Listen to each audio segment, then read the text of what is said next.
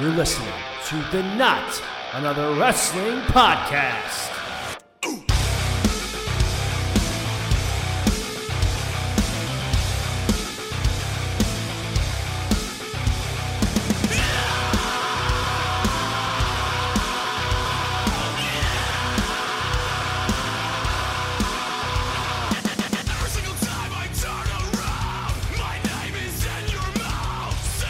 All right, let's get to it. Welcome to another edition of the Not Another Wrestling Podcast. Big weekend coming up in the world of pro wrestling as far as pay-per-views go.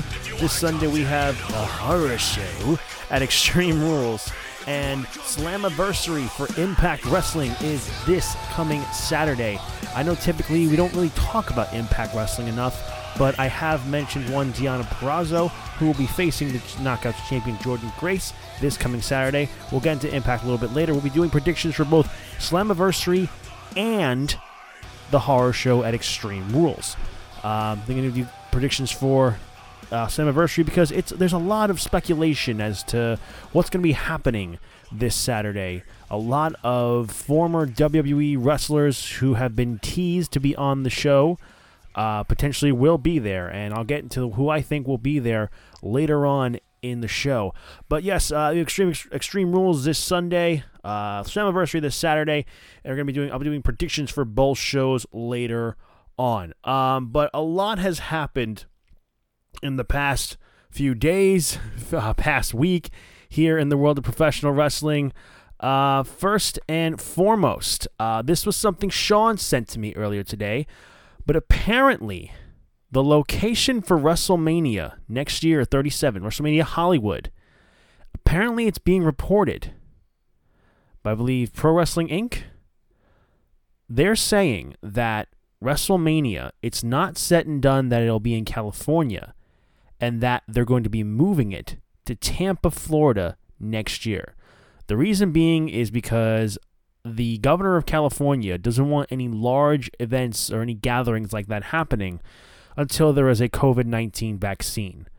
So it's being reported that they would move back to Tampa because WrestleMania was supposed to be happening in Tampa, Florida this year. That would make all the sense in the world and everything. However, unless Florida doesn't shape up in their whole coronavirus situation, who knows what will happen. But they got about 9 months to figure that shit out. But that's an interesting thing. I personally am not sure if that would be the case. I would think hopefully by April of next year, we do have a coronavirus vaccine. But at the same time, who the hell knows when it will be distributed to everybody. But this is not a whole political, real-world podcast. It's a fake professional wrestling podcast anyway. Interesting to see. We'll see what happens come that time. WWE have yet to comment on anything at the moment, though, but that is what's currently being reported. A few things that have happened in the world of professional wrestling. Real quickly, I will get over to New Japan Pro Wrestling. Every villain is Lemons. Bullet Club is evil. That is correct. Evil, formerly a staple of the LIJ faction, Los Ingobernables de Japón faction, has turned heel. He betrayed Naito when they had their fist up in the air at the end of whatever pay-per-view they were having this past weekend.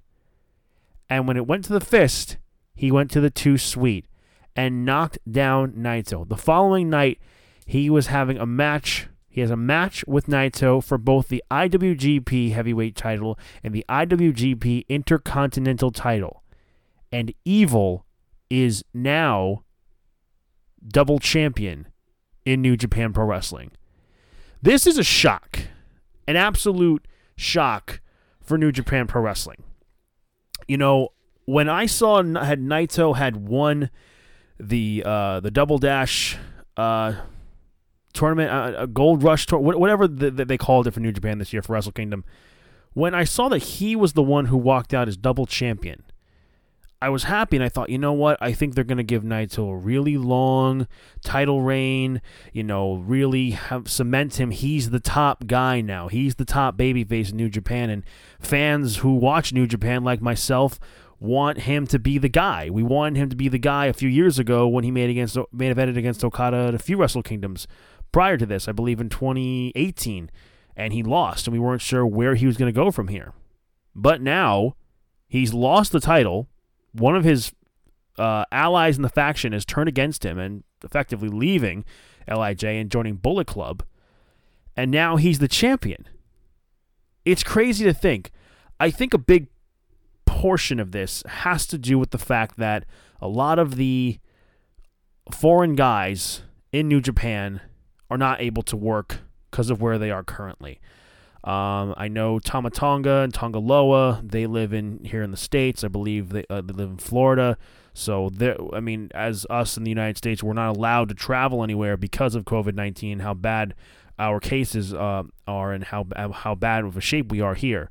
But over in Japan, I know they're able to hold some events with a reduced capacity. So when you can't have your guys like Tama Tonga, Tonga Loa, and Jay White can't even come to Japan. I'm not sure if he lives in the States or if he lives over in New Zealand where he's from, but he can't come to Japan. Will Ospreay, he can't come to Japan. There's a lot of these top Gaijin stars who are important pieces to New Japan's puzzle can't come. So I guess New Japan were kind of thrown a curveball and figured, let's throw a swerve. And typically New Japan, they like to have stuff booked out so far in advance. I don't know if Naito was going to have a long title reign. I don't know if the plan always was to have Evil join Bullet Club, but now with guys like Jay White and Tama Tonga can't be a part of that faction at the moment, it's hard.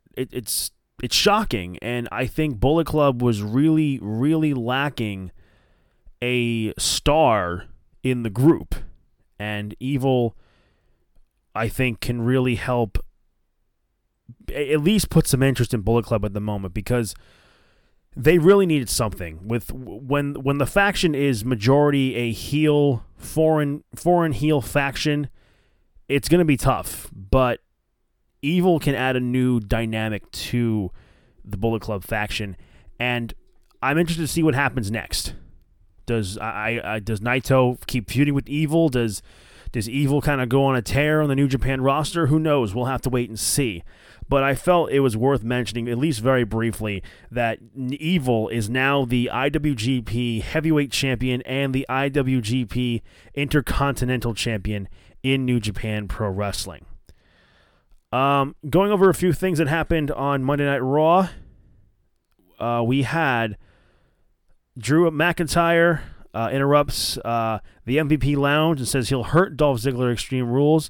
Then McIntyre then drops Ziggler with a punch. So, with McIntyre facing Ziggler this Sunday, Ziggler has he is going to be picking the stipulation for their title match this Sunday. Now, when I think about this, I'm not sure what the stipulation will be. I'll kind of take a guess as what I think it'll be later on. But I feel like this feud has kind of been a little lackluster in my eyes. It should be better. I don't know. Just something about Dolph Ziggler. It's kind of lacking. And don't get me wrong, because I do love Dolph Ziggler. He's great. I was for sure interested in how this plays out because of the history Dolph and Drew have as a former either a faction with Braun Strowman, the Dogs of War. Anybody remember that faction? I don't blame you if you don't. They were a great tag team.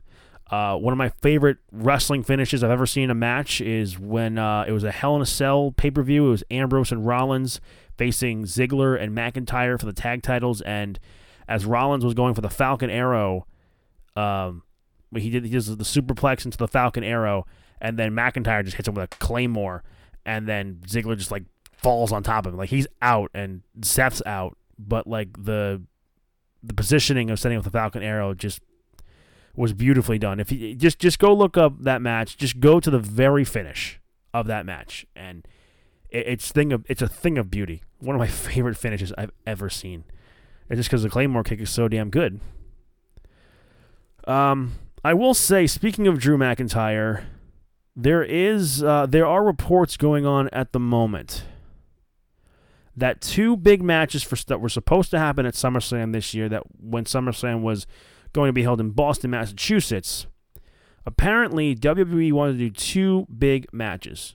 One was Brock Lesnar versus Drew McIntyre for the WWE title. Two was Edge versus Randy Orton, and to blow off this entire feud.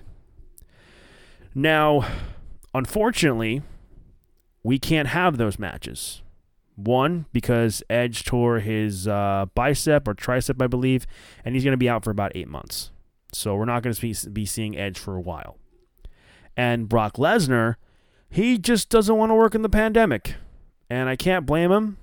There were reports saying that he was absolutely livid at Vince McMahon at the fact that WrestleMania was still going on. In fact, that he wanted him and Drew's match to be first when they taped them. Hence why the match was so short between Drew and Brock Lesnar. And I mean, I do believe that if the match was even that short between Drew and Brock at WrestleMania this year, if it was in front of fans would be going nuts and they'd be on the edge of their seat. And I was on the edge of my seat. I'm like, please just give it to Drew. He deserves it. So the plan is right now, apparently they want to do Drew McIntyre versus Randy Orton. Now, I will say, Randy Orton is on a tear right now in his career. I think as wrestling fans, at one point or another, we have all criticized Randy Orton for, if Randy's not into something, it's not going to be good, and it's going to be boring, and he's just kind of going to be on autopilot. And that's very true. If Randy Orton's not invested in something, and we as fans can see how visibly bored he can be. However, what he's been doing since earlier this year, you could argue that he's being the best heel in all of pro wrestling at the moment. He is that damn good. And apparently, so much so that WWE want to do Drew versus Randy this year at SummerSlam. Apparently, the supposed plan is that they want to put the title on Randy and then have Orton face Edge at the Royal Rumble, and then eventually Drew will win the title back, hopefully this time in front of fans. I would assume at the following WrestleMania. It's not clear as to whether or not it will be Edge who's going to go in as the champion, or if it'll be Randy Orton who's going in as the champion. But either match would be good. Either match would be good for Drew's career. I'm okay with this as long as Drew wins the title back at some point, and as long as the storylines that he's given leading up to when he eventually wins the title back are compelling storylines, are good storylines, and that ones we can get invested in. Because it's a shame that a goddamn pandemic happened when Drew McIntyre was so white hot with the crowd. I go on record to say that this year's Royal Rumble match is my favorite Royal Rumble match that has ever been done. It was absolutely perfect. Every single person in that Rumble played their role perfectly. Every single one. Leading everything. Brock Lesnar destroying everybody to the point where Drew McIntyre Claymore kicks him out of the ring. They double down. He wins the Royal Rumble, and Edge's return on top of that. It is just magic, and it's the best Rumble match I've seen in years, and it's my favorite Rumble match of all time. It is my personal favorite, and you can fight me to the death, and I will fight to the death that I think that's the best Royal Rumble match I've ever seen in my entire life. It's that damn good. However, getting back to Drew, I just hope that with Drew, he's given good storylines and compelling storylines to when he eventually wins the title back. And that's what I want. I want Drew to eventually win the title back, because if he doesn't, then it's like all that for nothing. And he absolutely deserves it. I've gone on record, I don't know how many times in this podcast, of what a big fan I am of Drew McIntyre. Drew McIntyre, to me, is everything that Vince McMahon could want out of his ideal wrestler, his ideal top guy. Drew is charismatic. He's great in the ring. He can play heel or babyface, and he's really come into his own as that babyface character. So I'm all for this happening if they want it to happen. I just want Drew to be booked well. I just want Drew to be handled well and to give him compelling storylines. And I know he can have great matches. We've seen him have great matches. But with WWE, unfortunately, you worry a little bit. So moving on with a few things that happened on Monday Night Raw.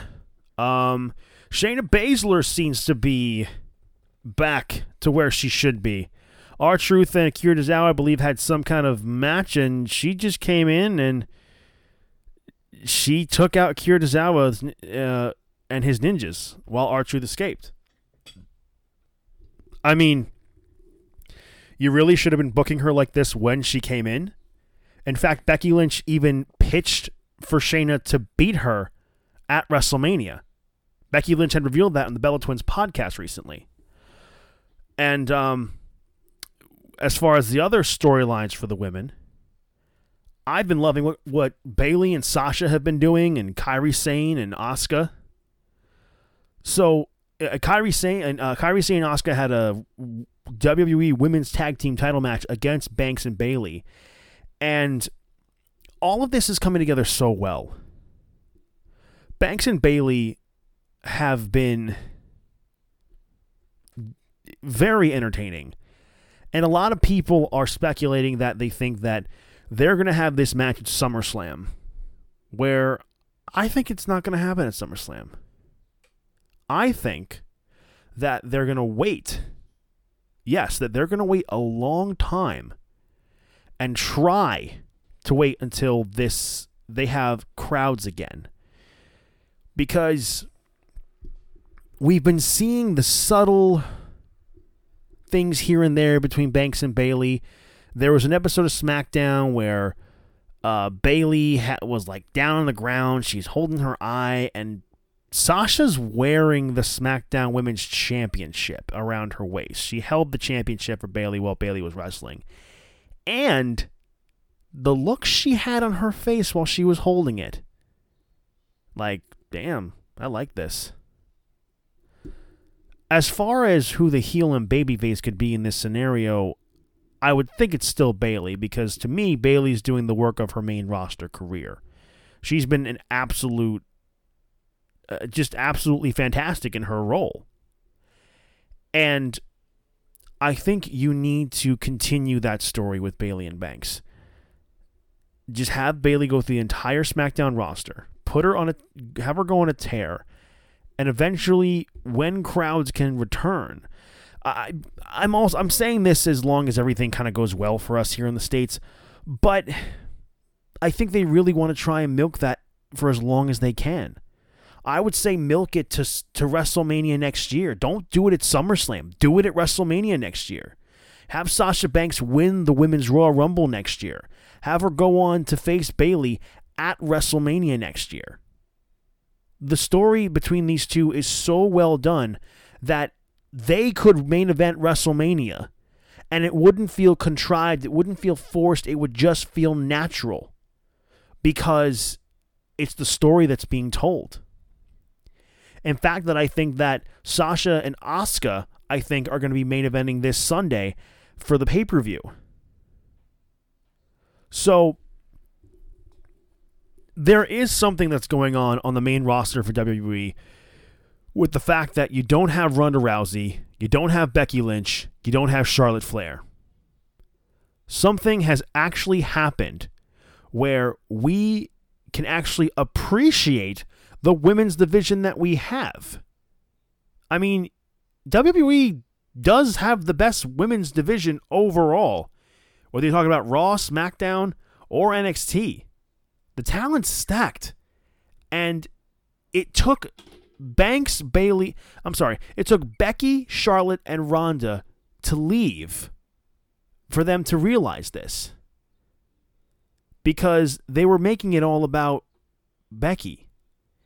And I think, had crowds still been around, the fans would have for sure turn on Becky Lynch, if they didn't already turn on Becky when she beat Shayna Baszler as quickly as she did. So, in that respect, it's still really good to see what we're seeing right now with the women. This, like I said, if they did Bayley and Sasha next year at Mania for the main event, this doesn't feel forced. It doesn't feel like, look at the women we have, women's evolution, progression. No, it just feels natural. It feels like, yeah, this has been building, and I want to see this match. And they've been doing a really, really good job of this build. And I don't know kind of what the plan will be in the future, because I'm not sure what they're going to do with Asuka as far as her Raw Women's Championship reign goes. Because when you think about it, I'm not really sure what other women Asuka can necessarily feud with. I know Bianca Belair had a tag match at Ruby Riott against the Iconics, because Liv Morgan hasn't been seen on television. I don't know if Liv Morgan was one of those few wrestlers who tested positive for COVID-19, because a while ago the WWE had at least 24 positive cases in coronavirus. It's not clear if whether or not she was one of those confirmed cases or if she just didn't feel comfortable coming in. But because they were building some story between Ruby Riott and Liv Morgan. But I think you could probably use this feud for Bianca Belair to maybe betray Ruby Riott and then build her up to face Asuka down the line. It's clear that they want to do Charlotte and Asuka for SummerSlam this year, but I would say try and do Asuka and Kairi Sane. From what I understand, there's conflicting reports about whether or not Kairi Sane is going to be leaving the WWE or if she's going to be staying. The most concrete thing that I've read is that apparently Kairi Sane is going to be leaving once her WWE contract has expired, because she got married a little while ago and her husband lives in Japan. So, obviously she wants to be with her husband. She lives here. He lives in the state. He lives in Japan, and apparently she wants to leave WWE, go to Japan, wrestle for one more year, and then retire. WWE, I believe, are trying to get her to stay. They're trying to get her a good offer. But if I'm Kairi Sane, I would go back. I would go back to my spouse, and you could still wrestle in Japan. She can go back to Stardom. They'll take her back in a heartbeat. I would say just use Kairi Sane well while you still have her, and then have her face Asuka at SummerSlam, because we should get that match at least once before Kairi goes. Few things that also happened on Monday Night Raw. It seems that on Raw Talk, actually, Kairi Sane had announced that she wants a match against Asuka for the Raw Women's title after Asuka defeats Sasha Banks at the Horror Show. So, like I was saying, right here, this is where you can do this match. I don't know if you want to turn Kairi heel, but I think you could probably do something where you can have this match, build it up to SummerSlam, and then Asuka can win, and then whenever Kairi's, I believe, if her contract is expired after SummerSlam, because it is coming up soon, then just do that. Have Kairi Sane face Asuka at SummerSlam, have her go out with a bang, and happy trails to you, Kairi. We're happy to have you in the WWE. Now going over some other things that have been happening in WWE. If you noticed, the WWE, the Performance Center trainees, NXT talent, whatever you want to call them, if you've noticed, there's something on their faces. What is that? Oh yeah, a mask. The Performance Center talent are now wearing masks. Apparently, Kevin Owens is to thank for this. Kevin Owens talked to Vince McMahon and told him that he doesn't feel comfortable working in this environment, and that he wishes that the higher-ups did something about this, considering the rising cases of coronavirus in Florida, and that WWE got hit with a good number of cases. So now the rule is, if you are a performance-centered talent, you must wear a mask. If you don't wear one, you will be fined first time $500. If you break the rule a second time, you will be fined $1,000. And I believe if you break it a third time, you will be suspended. So I'm glad somebody did something with that, because not everybody in the crowd, nobody in the crowd wore a mask. So I'm glad they're finally doing something there. I'm glad that Kevin Owens said something, and he said, look, I don't feel comfortable. I think we should be wearing masks. I think they should be wearing masks. I don't feel comfortable being here because I have my family to think about, and he may have older relatives in his home. So I'm glad that Kevin Owens said something, and Kevin Owens talked to Vince McMahon, and Vince McMahon says, you know what? Let's do it. So kudos to them that the crowd are wearing masks while the tapings are going on. However, AEW isn't exactly doing the same thing. Now, I know that I am a big fan of AEW, and I think what they're doing currently as a TV product is great. But not everybody in the crowd is wearing a mask. And we see some fans in attendance. We do see some fans in attendance that are like more towards the back, and they're not really too close to the ring. Because you did see some fans wearing masks, a mask in the crowd, but at one point when you saw Orange Cassidy come down during the segment with him in the inner circle when he was out in the crowd, the woman on his left wasn't wearing a mask, or she had it under her chin. AEW needs to be more serious with this. They need to make sure everyone is wearing a mask. I think personally, they should not be letting fans in attendance. Whether these people are friends of wrestlers or other employees of AEW, they should not be allowed in. They should not be allowed in. I don't care how far away they are. They should not be allowed in, because Cassidy came in near people, and so did Jon Moxley. They both came in through the crowd, and that's dangerous. Jon Moxley's real-life wife, Renee Young, just recovered from the coronavirus. His title match that he had last night at the time of his recording against Brian Cage was supposed to happen at Fyter Fest last week. Now, because they had to move it, because Renee Young had coronavirus. And he could have contracted it and could have infected other people at Daly's place, and other wrestlers or colleagues of his in AEW. So AEW needs to start cracking down on this. I think they need to get rid of the fans that are there, only have the talent that you have that have been standing outside in the ring or sitting in the crowd. That's fine, but don't bring outside people of your company into the arena anymore. Especially with what's going on in Florida, it is not safe. It is not safe at all. I will call out any company, regardless of how I feel about them, if I don't like something. I don't like that AEW is not making everybody wear a mask around the crowd, and I don't like that people outside, like the outside people, quote unquote fans, are coming into the arena. It's not a safe time for anybody.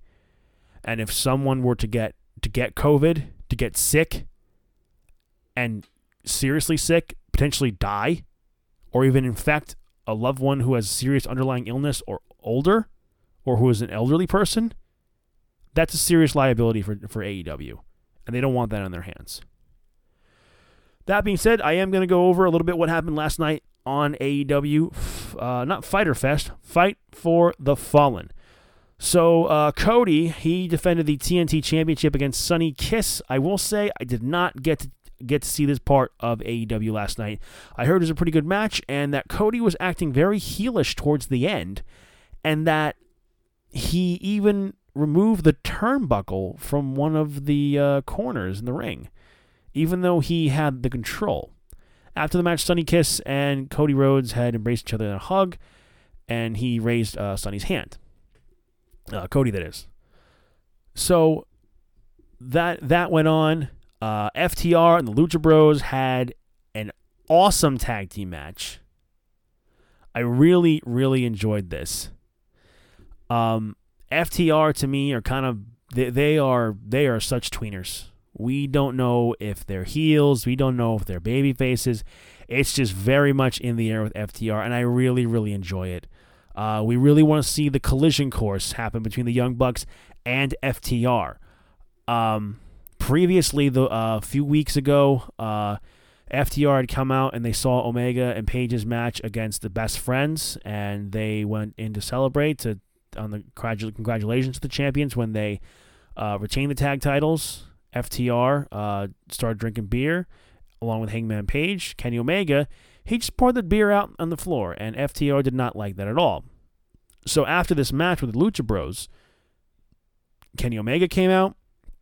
Also, the Young Bucks came out too because Butcher and the Blade stole the keys to Dax Harwood and Cash Wheeler's truck. But the Young Bucks took care of Butcher and Blade, got the keys back, and Kenny Omega came out kind of like, you know what, I'm sorry about what happened, but look, to say I'm sorry, I'm going to celebrate, and here's some beer. I might even have one with you. So they had some Miller Lights. They gave them to Dax and Cash. They toasted, but then as a kind of big middle finger back to you, they just poured the beer on top of Kenny Omega. They just poured the beer on top of Kenny Omega. I'm like, oh, damn. That was... The Bucks had to pull Kenny back. Dax and Cash left. I'm going to get into what I think about a bigger story here, what's going on with FTR and the Elite in just a few minutes. Just going over a few other things that happened on AEW. What happened next was that we had an in-ring segment with Chris Jericho in the Inner Circle, saying that he is the demigod, his demographics god, and that AEW and him, like Tony Khan and Chris Jericho, are very heavy on saying that they keep winning the 18 to 49 demographic, which is the most important thing, apparently, in the ratings, whereas NXT the past couple weeks have won the overall ratings. But that's apparently a new thing that Chris Jericho is doing. He says that Orange Cassidy, the match he had with him was one of his favorites in his career, but it's never going to happen again. So they had orange juice. They toasted here's to Orange Cassidy. One for you, they drank the orange juice, and one for your shitty career, and they poured the orange juice in the ring. Orange Cassidy comes out. He's walking very slowly. He hits a thumbs up, and then he slowly hits a thumbs down, and then orange juice just splashed all over the Inner Circle. This wasn't a bad segment. I thought it was pretty funny. I laughed a little bit here and there. Ortiz just bumping and saying, I can't swim, and Chris Jericho yelling, get up, you idiot. I like that a lot. That was really funny. Like, give me a towel. I need a towel. And then the producer on the side of the ring threw him a towel, and it's an Orange Cassidy towel, and he just went ballistic. What proceeded to happen then is that Chris Jericho was highlight of the night as far as commentary goes. He just keeps screaming like, look at this, JR. Look at this. This jacket cost $7,000, and I'm all sticky. I don't know what to do here. It was very, very great back and forth between JR and Chris Jericho, and Excalibur kept. He's like, oh no, I mean replays are pretty, and then they kept showing the replay of the orange juice hitting the Inner Circle, and then I believe what happened next was Jurassic Express versus the Elite. This match was a lot of fun. And this is where I'm getting to as far as the bigger picture that's going on in AEW. So when the match started, Kenny Omega never took his shirt off. And commentary, Chris Jericho specifically, was saying, I've known Kenny Omega for a while now, and I know that when he doesn't take his shirt off, he's not taking this seriously. He's not taking Marco Stunt seriously. As much of a twerp he is, Kenny Omega should not underestimate him. And Marco Stunt and Kenny Omega, a big size difference. But Marco Stunt was able to get one over on Kenny Omega, and he hit a couple of Hurricane Ranas. Then Omega's getting pissed, and he takes off the shirt, and now he's serious, and in comes Luchasaurus. The match was crazy acrobatic stuff. You got the Young Bucks, Jungle Boy in there, so there's already going to be a crazy acrobatic shit. Nick Jackson went for the face buster. He jumps on the top rope and then brings his opponent down. Jungle Boy stops himself with his hands and does kicks himself back up, pushes himself up. I can't really describe it too much, but Jungle Boy is super, super athletic. I mean, the spot of the night is when Luchasaurus has Nick Jackson up on his shoulders. Jungle Boy gets Marco Stunt up there to hit a Canadian Destroyer on top of Luchasaurus into the ring. Now, I gotta say, the Young Bucks must have the strongest necks in pro wrestling because they've been the ones who've been taking a majority of these Canadian Destroyers. Holy shit. It's just spot after spot. And the bigger thing, the bigger picture here, Kenny Omega hits the one-winged angel on Marco Stunt for the win. While the match is going on, Hangman Adam Page is watching the match from a bar. Later on, who joins Hangman Page but FTR? FTR come to join Hangman Page in the bar to watch the match. Kenny Omega, after the match is over, after he's pinned Marco Stunt, he's hit the one-wing angel, he starts beating up Marco Stunt. He starts getting on top of him and punching him. To the point Luchasaurus had to pull him up, and the Young Bucks had to pull him up. He's like, hey, it's fine. It's part of the match. It is what it is. And the match is over. Like, hey, it's fine. It's part of the match. It's fine. It's cool. I'm good. We're cool. So, when I saw that, I'm like, oh shit. Heel Kenny Omega. The cleaner Kenny Omega. Now, we haven't seen Kenny Omega as a heel since New Japan. And if you didn't know who Kenny Omega was before AEW, oh my God. Go back and watch some of his heel work that he did in New Japan Pro Wrestling. It is still the best work of his entire career. And I'm seeing this. We also see Tully Blanchard and Shawn Spears have been out scouting people. Specifically, they've been out during Cody Rhodes matches and FTR matches. Cody seems to be going on a different trajectory of the Elite. He doesn't seem to be associating himself with the Elite anymore. Hangman Page still, even though him and Omega are the tag team champions, there's still a very clear disconnect between him and the Elite. And it makes me wonder, all this stuff going on, is there a bigger picture? And there has to be. There have been rumors of a new Four Horsemen faction with Cody Rhodes, FTR, and potentially maybe Shawn Spears. Shawn Spears or maybe Hangman Page. A heel Kenny Omega potentially happening. Potentially a heel Elite. Hangman Page could align himself with FTR. Now, former guest of this podcast, and my buddy John Cummings, he messaged me a while ago on Instagram and said, "What if Hangman aligned himself with the Elite, with FTR?" And I'm like, I don't think that needs to happen. I don't think it needs to happen because I think FTR and Hangman can be fine on their own. I wouldn't be against it, but I'm not sure if they do that. And then just this past Wednesday, they have that subtle tease of FTR coming to the bar to have a drink with Hangman and Adam Page.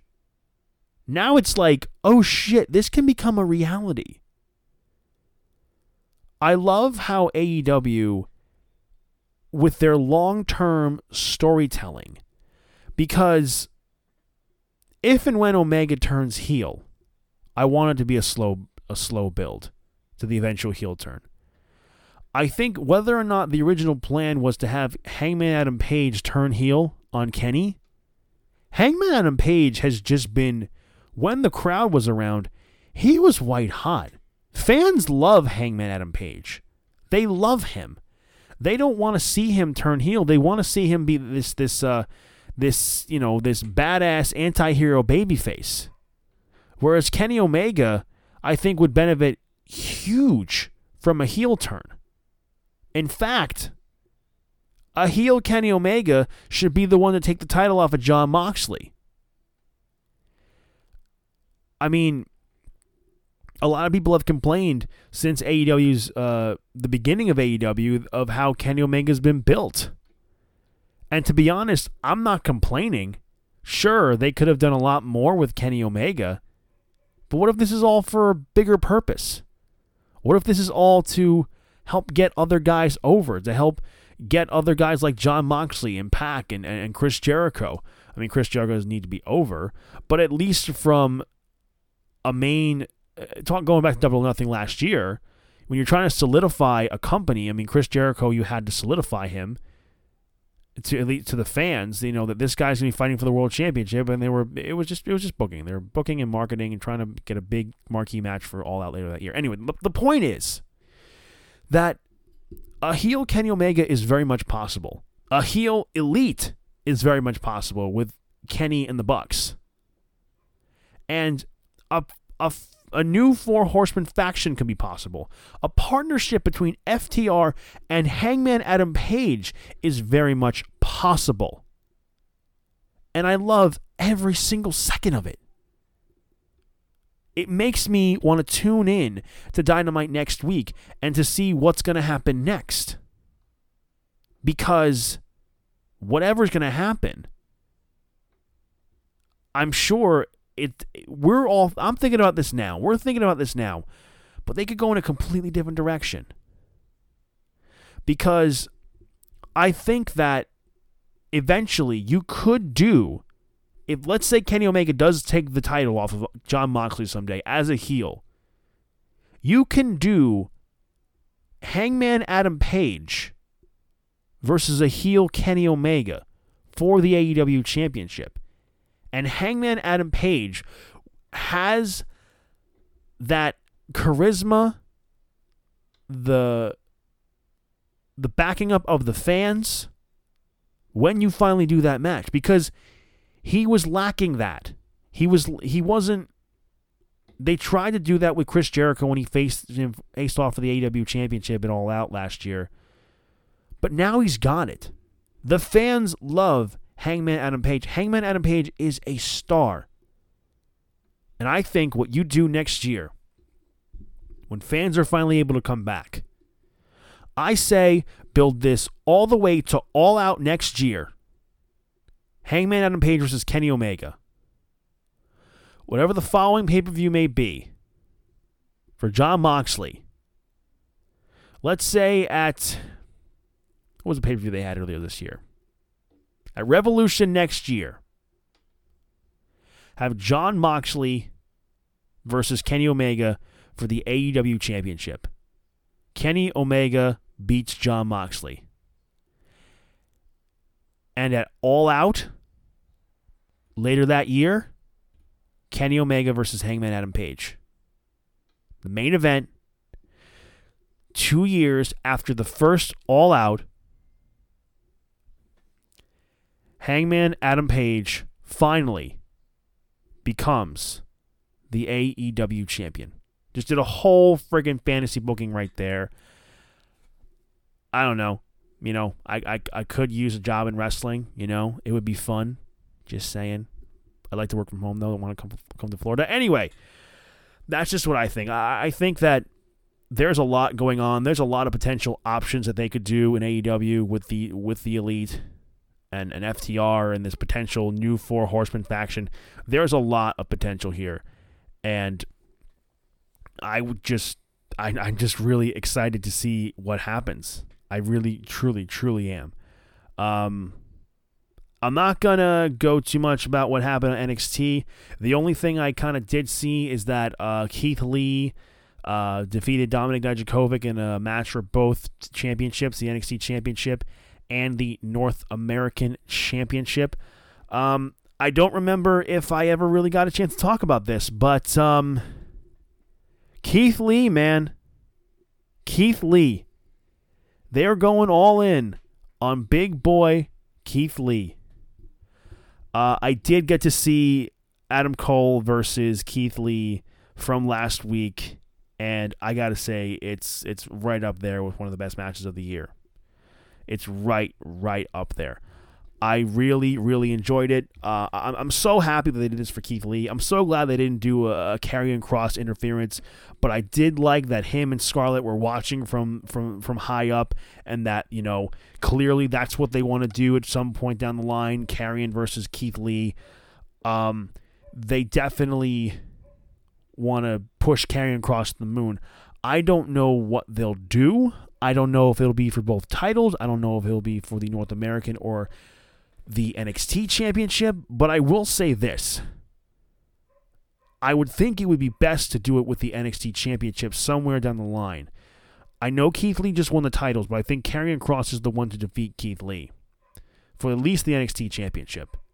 Then just have Keith Lee go on a tear. Karrion Kross go on a tear and take out everybody in the NXT roster until Tommaso Ciampa comes back and takes back Goldie.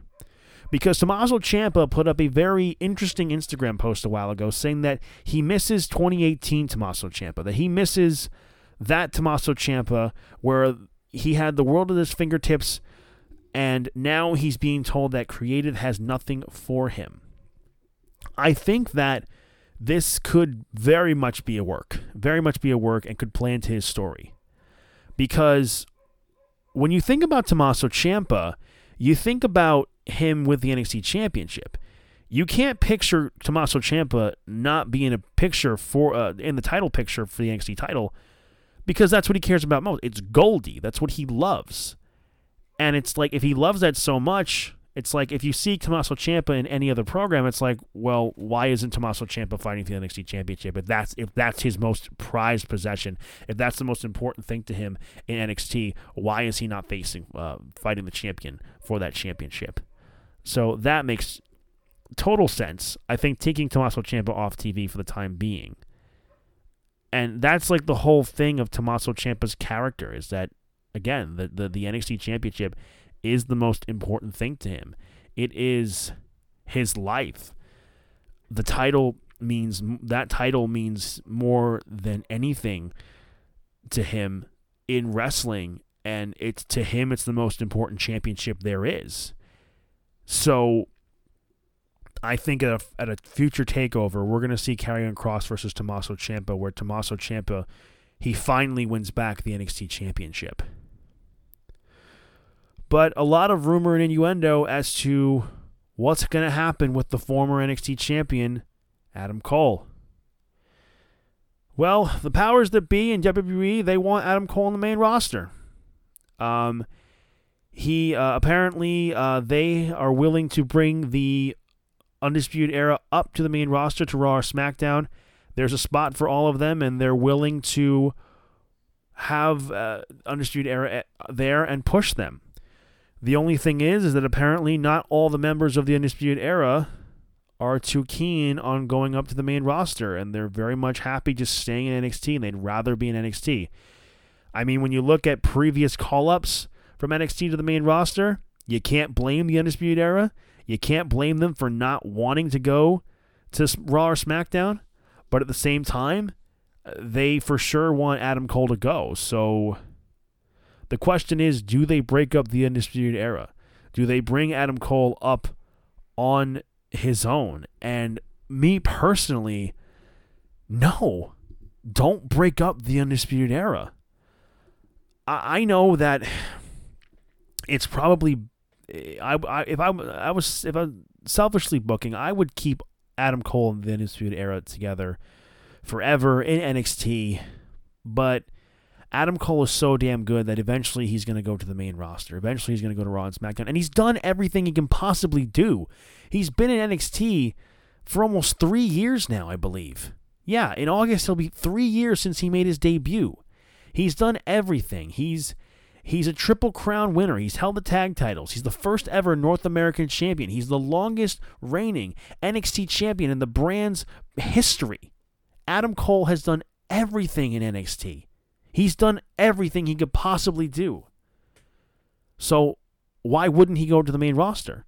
I understand. I mean, we as fans know, oh shit, here we go. Let's see how far this goes.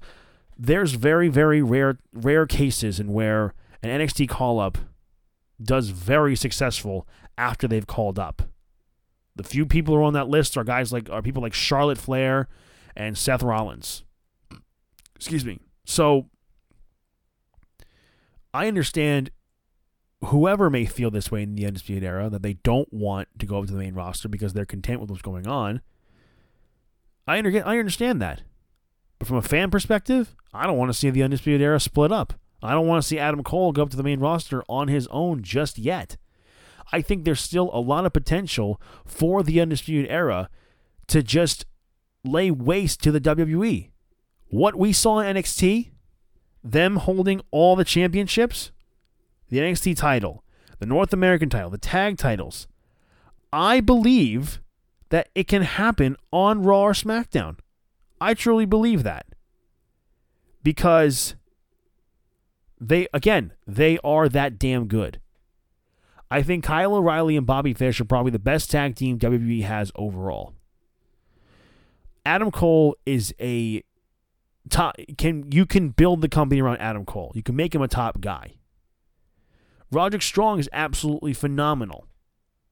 Will he ever be in the top title picture? In the top picture, in the top of the card? I don't know. I think he should because he is that damn good. But will the creative team see him that way? I don't know.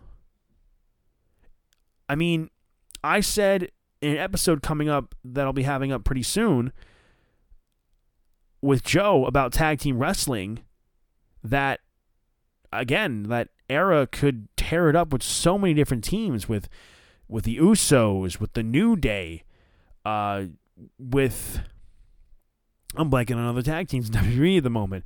Andrade and Angel Garza, Murphy and Rollins, Murphy and Austin Theory, the Viking Raiders, even though they've tangled with them in the NXT before. But the point is, you can build the tag division around O'Reilly and Fish and just one brand around those guys. And I think it would be a foolish thing to not have those guys go up together. Because right now, they need a group like Undisputed Era. The main roster needs a group like the Undisputed Era because the ratings are very low at the moment. They've hit a record low for the ratings for Raw this past week. I believe it was 1.56 million viewers. And I believe that's the lowest in its history, or at least in the past 30 years. I think Undisputed Era should go to Raw. They should go in, again, go on a tear, and eventually put all the titles on all those guys. Because what better way to say these guys are a big deal by making every single one of them a champion? That's what I think, and I hope that at some point they do bring up Undisputed Era together. It's going to be... The thing is also, it is going to be a big gap. It is going to be a big gap in NXT. It makes you wonder what's going to happen. There are still a lot of great talent in there. I mean, Johnny Gargano and Tommaso Ciampa are never going anywhere. They're not going to go to Raw or SmackDown. You still have Keith Lee right now, who's dual champion. Karrion Kross. Drake Maverick, who is a great underdog babyface. Finn Balor's still there. Damian Priest is doing really well. So Timothy Thatcher. You still have a lot of solid talent there in the NXT roster. It's just time for certain guys and girls to step up to the plate. And I think it's going to be a bit of a rebuilding process for NXT. but I think they're gonna be fine overall. I think we're going to get into right now the predictions for both Slammiversary and the horror show at Extreme Rules. Now, I will go on and say, I really don't watch Impact Wrestling. I've never really watched Impact Wrestling. I've never really watched TNA all that much in my life. But with the buzz around this show and the potential people that could appear, it's pretty huge. So we're going to go through the show here. We're going to go through some of the matches. The Radicals, Zachary Wentz and Desmond Xavier, are going to be in a tag team match against a team that is to be determined. I think we're pretty sure who we know this tag team is going to be. At least I do. Because a recent tag team has been reported that they have signed with... It's reported that they have signed with Impact Wrestling and that they can go work in New Japan once travel restrictions are lifted. That's right. I'm talking about Doc Gallows and the Machine Gun Carl Anderson. I think they're going to be the team that's going to be the mystery team, and they will beat the Radicals in this match. We have an old school rules match for the unsanctioned TNA World Heavyweight Championship. Moose! The TNA Heavyweight Champion versus Tommy Dreamer. I know Moose doesn't do that anymore, but that's what I liked about Moose, and that's what I know about Moose. I will say Moose. Just, again, not really sure. I don't really see them putting that belt on Tommy Dreamer. Moose just kind of proclaimed himself the TNA World Heavyweight Champion. Yeah, so just Moose, I guess. Tag team match for the Impact Tag Team titles. The North, Ethan Page and Josh Alexander, the champions, versus Ken Shamrock and Sami Callihan. Again, I'm not sure how that partnership came to be. I thought Sami Callihan had a faction. I guess not. I will probably say the North. I'll say the North. I'll say Ethan Page and Josh Alexander because I see more money in Ken Shamrock and Sami Callihan having a match against each other rather than them being a tag team. And plus, I hear the North is a very, very good tag team. So we have a gauntlet match. Gauntlet for the Gold match to determine the number one contender for the Impact Knockouts Championship. Alicia Edwards versus Havoc versus Kira Hogan versus Kimber Lee versus Kylie Ray versus Neva versus Madison Rayne versus Rosemary versus Susie versus Tasha Steelz versus Taya Valkyrie. I actually know a good number of these women in this match. I know Taya Valkyrie. Rosemary I'm actually a big fan of when she was doing the stuff with the Broken Hardy stuff with I think Decay was the faction with Abyss. I think that faction was called. Madison Rayne I know. Kylie Ray obviously I know her from AEW. I actually have Kylie Ray's autograph. I remember I got a thing with I think it was a sale going on. It said like you save 20% off and you get an authentic autograph. I can't talk tonight. I got the Inner Circle shirt and then it got Kylie Ray's autograph. I'm like, oh, cool. And I know I've heard of Kimberly and Taya Valkyrie obviously and Kira Hogan.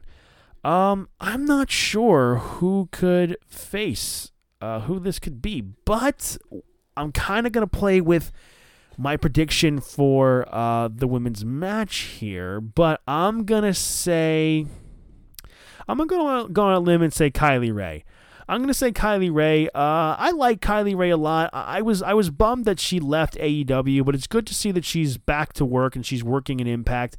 So I'm going to say Kylie Ray, mainly because, I mean, I'm not sure, but I just like Kylie Ray, so I'm just going to go with her. We have a singles match for the Impact X Division Championship. Willie Mack, the champion, versus Chris Bay.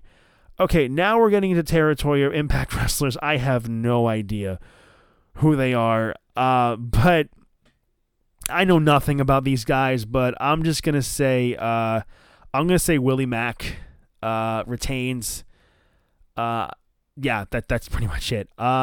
Next, which is the match that the main reason why I would be watching Slammiversary this Saturday, and that is for the Impact Knockouts Championship, the champion Jordynne Grace versus the virtuosa Deonna Purrazzo. I have said before what a big fan I am of Deonna Purrazzo and just how good she is in the ring. A fellow New Jerseyan like myself, I'm going to be going with Deonna Purrazzo because when I saw when she made her, I guess, re-debut in Impact Wrestling, because she did debut a few years ago. It was kind of like the shy character.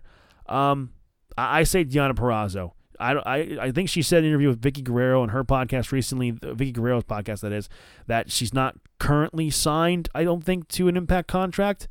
But she's kind of getting her feet wet. But I think they're going to put the title on her. I think they'll give her a contract, and I think she will become the new Impact Knockouts champion.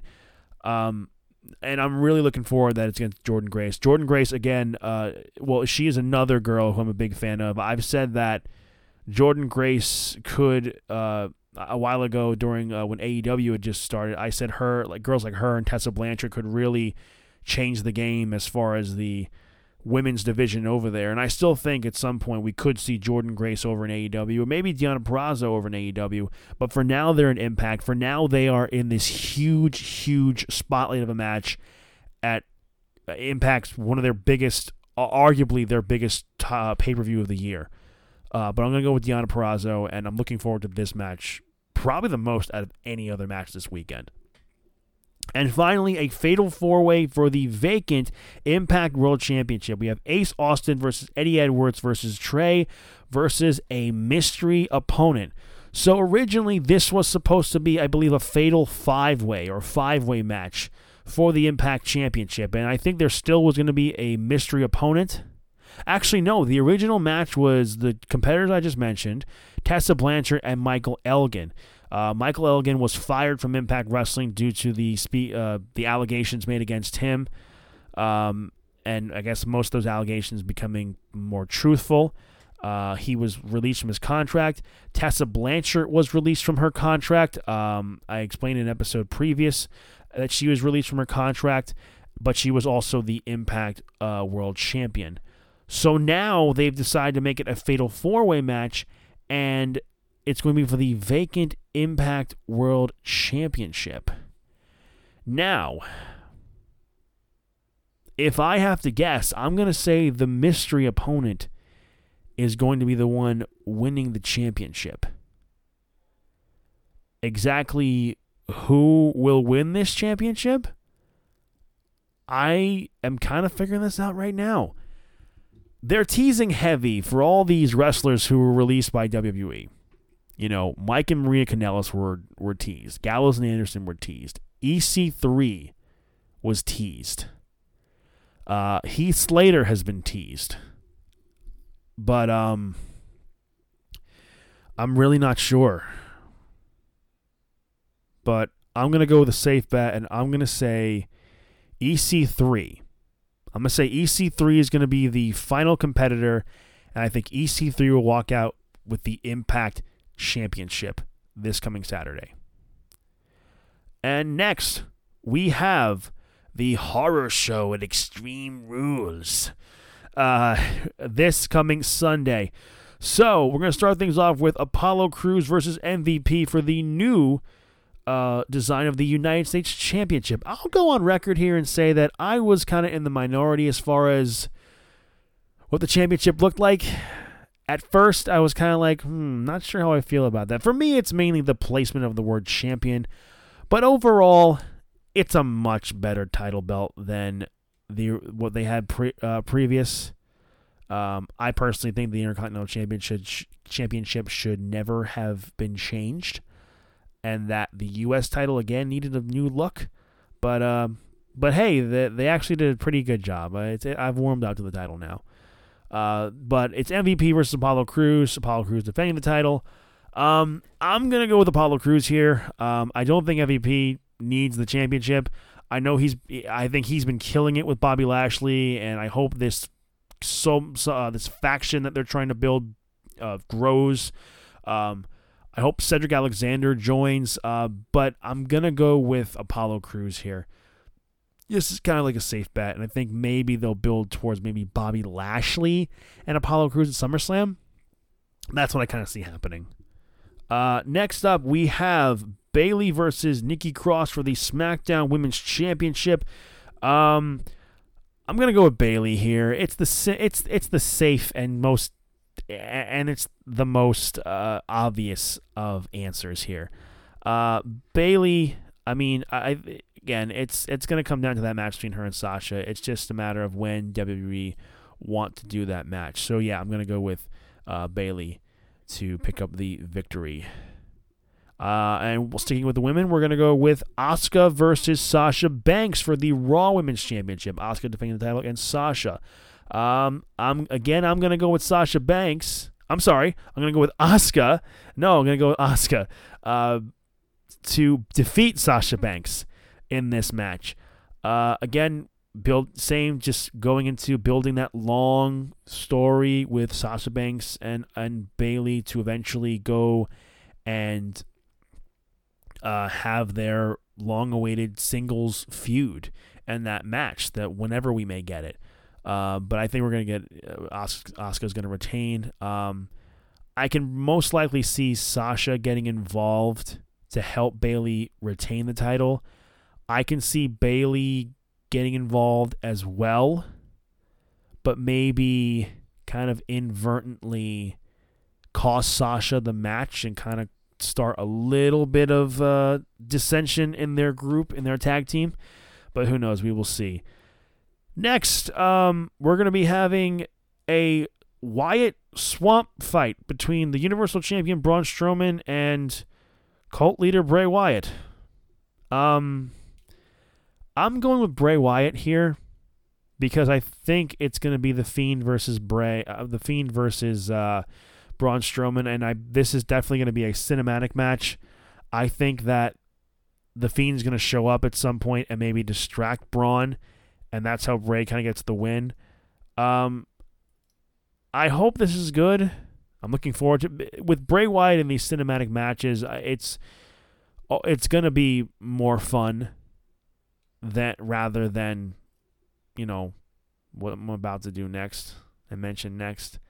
But point blank, I think Bray Wyatt will win. The Fiend will interfere. We'll both see Bray Wyatt and the Fiend appear on screen in this cinematic match, and that's how Bray Wyatt will get his title match against Braun Strowman for the Universal Championship at SummerSlam as the Fiend.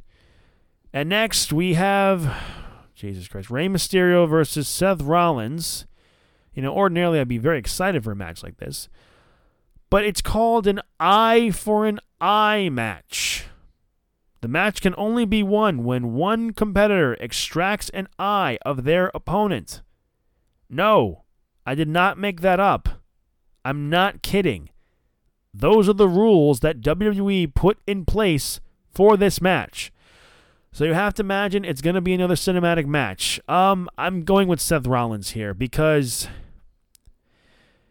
Rey Mysterio currently isn't working under a WWE contract.